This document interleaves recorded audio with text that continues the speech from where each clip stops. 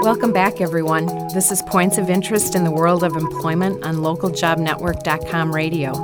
Today we are talking about planning for retirement, and this is part 2 of our discussion. I'm Lynn Molitor from the Local Job Network. In our last episode, we covered the basics of retirement planning, including Social Security and pension plans.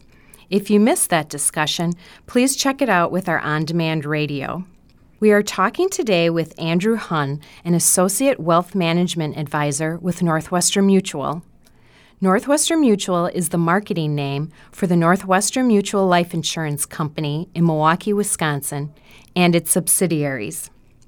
Lots of great information so far, Andrew. Thank you. In this episode, we're going to delve into 401k plans, IRAs, and more. I learned the importance of investing in a 401k savings plan many years ago, right after I became engaged. My fiancé, who is my husband now, asked me how much I was saving in my 401k plan. We had both worked at the same place, so he was familiar with the plan. Actually, I wasn't familiar with it at all because my answer was nothing. Needless to say, that wasn't my answer for long, and I started investing in a 401k plan. So let's start here. Many employers offer a 401k plan. Can you tell us what this is and the benefits of such a plan? Yeah, sure. A 401k plan is a voluntary employee benefit offered by an employer, where employees can defer either a percentage or a dollar amount from their current paycheck and have it deposited to an account called a 401k. The account is available for workers and employers to make contributions during employees' working years, and the money is available to draw upon during retirement. A lot of people think that a 401k plan means that your money will automatically be invested in the stock market. However, that's not the case. 401k plans offer a range of different investment options for employees to choose from. Some investments are very conservative, others could be very aggressive. Ultimately, 401k plans are very popular in the United States for 3 reasons. Number 1, it makes saving a little bit easier. Your employer helps you save money by taking it out of your paycheck before you even have a chance to spend it. And while saving is difficult, this can make it a little easier. Number 2, your employer may offer some sort of matching program. Employers understand how important it is for people to reduce the amount they work as they get older, and so they want to encourage their employees to save money in their younger years. They do this by matching a portion of the dollars each employee contributes to his or her 401k. Each employer decides their own matching formula based on what they can afford. A very common matching formula for an employer would be to match 25 cents to 50 cents of every dollar an employee contributes to their 401k plan, up to a certain maximum amount. The maximum amount is usually a percentage of the employee's salary. The third reason why these plans are very popular is because there's tax benefits to the contribution to a 401k. Traditionally, 401ks have been pre-tax savings vehicles. However, some plans have recently added the after-tax Roth option. I'd like to take a moment to explain the tax benefits of using the pre-tax savings vehicle. While you're working full-time, you're usually earning more money than you would if you were only working part-time or not working at all. Typically, this puts you in a higher income tax bracket than you would be if you were only working part-time or not working at all. For many people, when they retire, they stop earning income and fall into a lower tax bracket than when they were working. When you contribute money into a 401k, your employer makes the contribution out of your paycheck before you are charged taxes. That's why we call it a pre-tax account.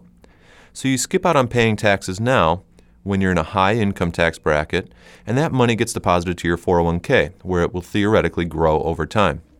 When you retire and start pulling money out of the 401k for your month-to-month living expenses, the money will be taxed as income. Since you're not working full-time, most likely you're in a lower income tax bracket, and you'll pay less to the IRS in taxes than you would have if you would just received this money as income during your working years. Thanks for that example. That actually helped explain a lot for me, and I'm sure for others as well. What is the optimal percentage of income that people should be saving in a 401k? It's difficult to say what the optimal percentage is because so many other things come into play. You really have to take into account what are the resources you have for retirement. If you've been investing in real estate your entire life and you know that you can sell some real estate property at retirement, you may not need to save as much in your 401k plan. Or if your spouse has a generous 401k plan at work, it may be more beneficial for you as a family to save more in your spouse's 401k than it would be in your own 401k. Nevertheless, we would always recommend that an employee take advantage of the 401k, at least to the extent that they receive an employer match. Not all employers are going to offer a match in their 401k each year. However, if your employer does provide a match, that's money your employer is making available for your retirement years, and we'd encourage you to save what you need to save in order to get the maximum benefit out of your employer. Yeah, it's like get all the benefits that you can. Why not? That's right. So thinking optimally, what is the maximum percentage of income that a person can save in a 401k? Okay. Well, the maximum amount of income that a person can set aside in their 401k is determined by their employer. Some retirement plans might limit the amount you can save to 75% or 95% of your paycheck, but I usually don't see a limit on how much people can save based on their employer's rules or IRS rules. Practically speaking, there is a maximum that every person should be saving in their 401k. You never want to have so much taken out of your paycheck that you can't pay for all of your month-to-month living expenses. The 401k doesn't work as well if you put money into the plan but then need to pull it out the following month. Oftentimes, you will be required to pay taxes and penalties on the money you withdraw before retirement. So it's important for you to think about what amount you can safely afford to set aside right now and be confident that you can afford to support your lifestyle on the remaining amount of money in your paycheck. Yeah, I think that's a good point. It's like you want to maintain a good lifestyle today and not just keep thinking about you can enjoy the your retirement. Paychecks without worrying too much about retirement. So I know nothing about investments myself, actually. How can a person best determine how they should invest their savings to get the best return for their money? Every investor is going to have a different idea of how comfortable they are with investing. What's nice about the 401k market is you only have to be as involved as you want to be, and you'll always have at least one safe investment option to choose from. Your number one priority is going to be going to work every day so you can continue to earn an income. We want to encourage workers to be setting aside money when they're earning that income because it's the easiest time in your life to be saving. Your number one job is going to be to earn your income. Your number two job is going to be saving money. And your number three job is managing that money. That's a lot of jobs. 401k plans are set up to make saving money and managing money easy for those who don't have the time or experience to actively monitor their investments. You can choose to be hands-on or hands-off with the way you invest and manage your retirement savings. For those that are hands-on, you would want to go through a process to figure out how much risk you're comfortable taking with your money. Some investors are aggressive and will be comfortable taking risk in order to see their account values grow. Some investors want to be very safe, and they will prefer to not put their savings in a position where it might drop in value. Many investors are going to be somewhere in the middle. Over your lifetime, the amount of risk you take with your savings may change.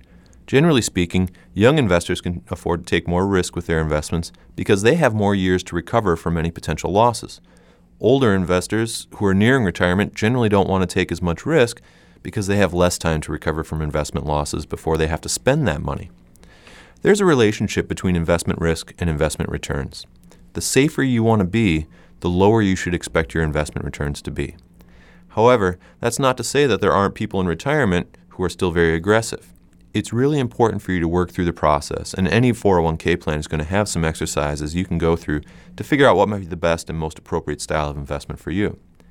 Once you've determined how much risk you're comfortable taking with your retirement savings, you need to decide if you want to be hands-on or hands-off with the selection of specific investments. If you choose to be hands-on, you're responsible for reviewing the investment options within the 401k plan, figuring out which mix of funds best represents your risk tolerance, and regularly monitoring their performance to determine if changes need to be made. You can ask for help from your plan's advisors and still be hands-on. Although the advisor cannot pick funds for you, he or she can still point you in the right direction.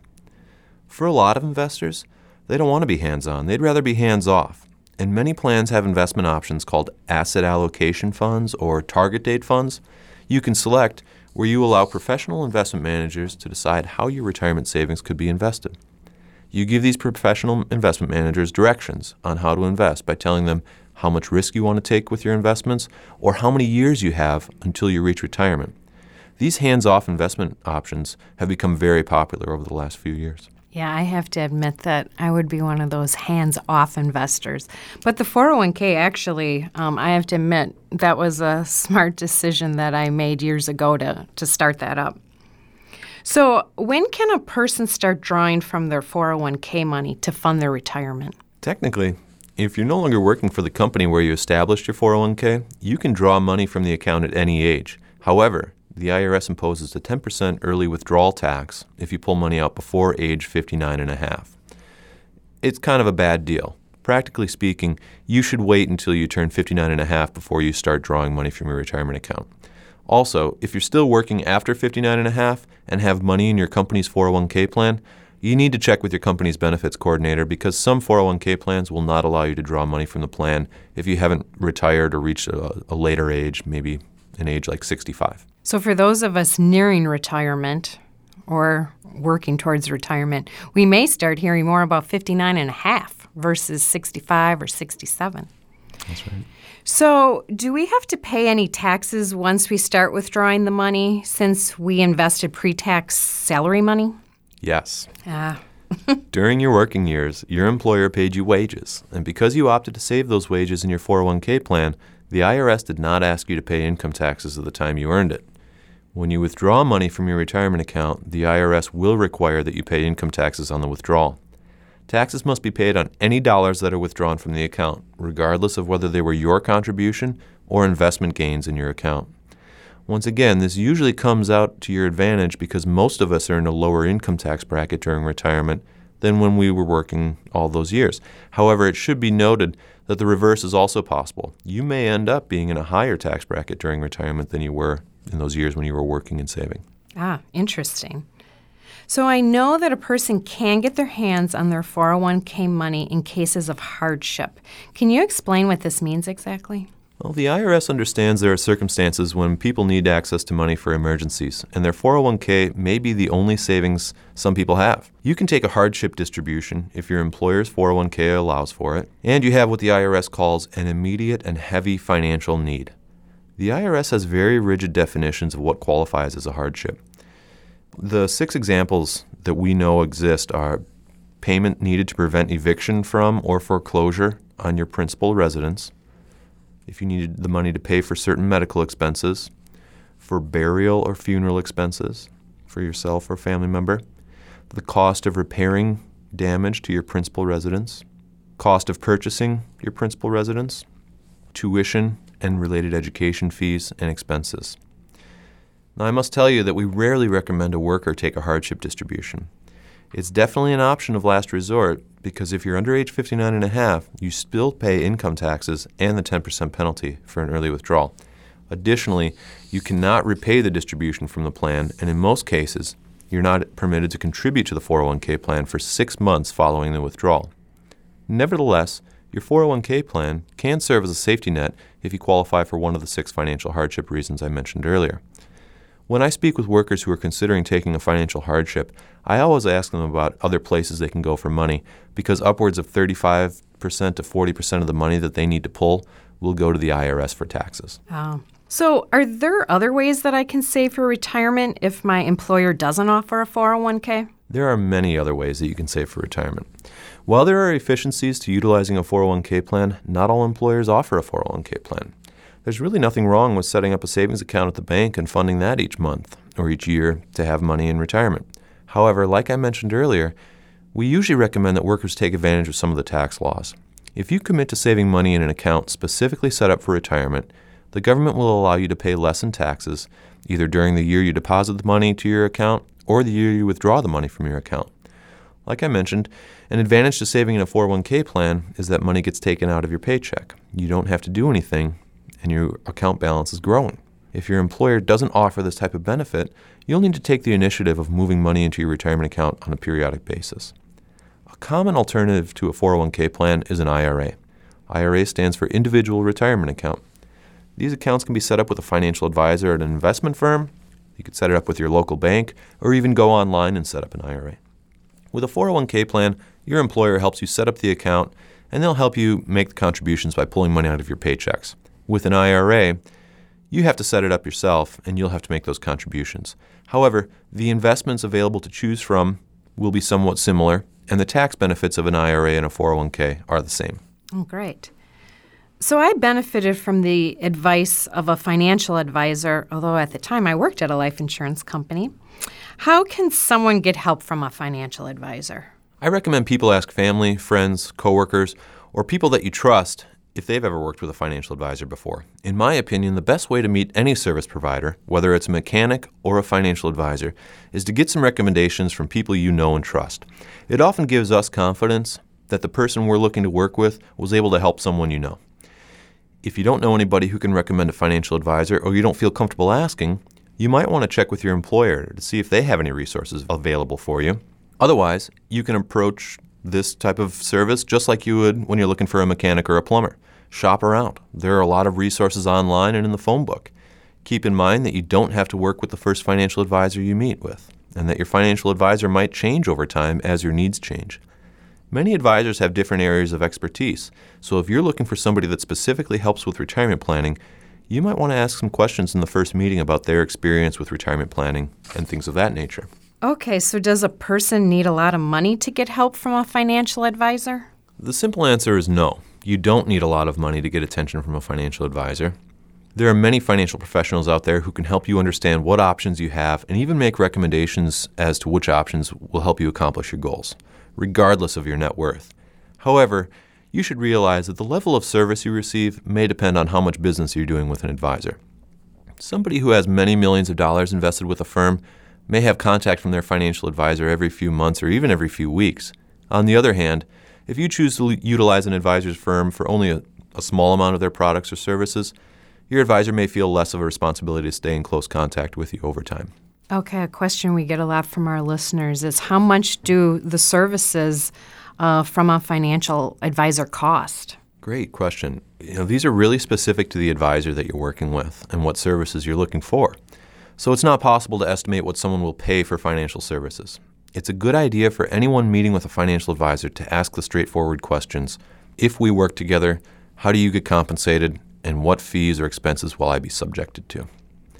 There are basically two main ways advisors in the financial services industry get compensated: fee-based compensation or commission. A fee-based advisor gets paid for a set amount of time to work with you, or a percentage of the assets they manage for the client on an annual basis. A commission-based advisor gets paid a commission on the financial products they sell. It's important to note that this material is not intended as legal or tax advice. Taxpayers should refer to an independent tax or legal advisor based on their individual circumstances. Oh, okay. So if any of our listeners out there right now would like to contact you, how can they get in touch? I'll tell you what, the best place to start looking for information is by visiting www.northwesternmutual.com, and we can pair you up with somebody in your area. Oh, fantastic. Guess what, Andrew? Our time together is done already. You've answered my full boatload of questions that I had for you. Thank you so much for having me, Lynn. I really hope this was helpful. I think it was a fabulous day of valuable information to our listeners. So thank you for sharing your knowledge and your expertise with us. You're welcome. If you have ideas for future topics of points of interest, please drop me a note at ljnradio@localjobnetwork.com. I'm Lynn Molitor on localjobnetwork.com radio. Thanks for listening.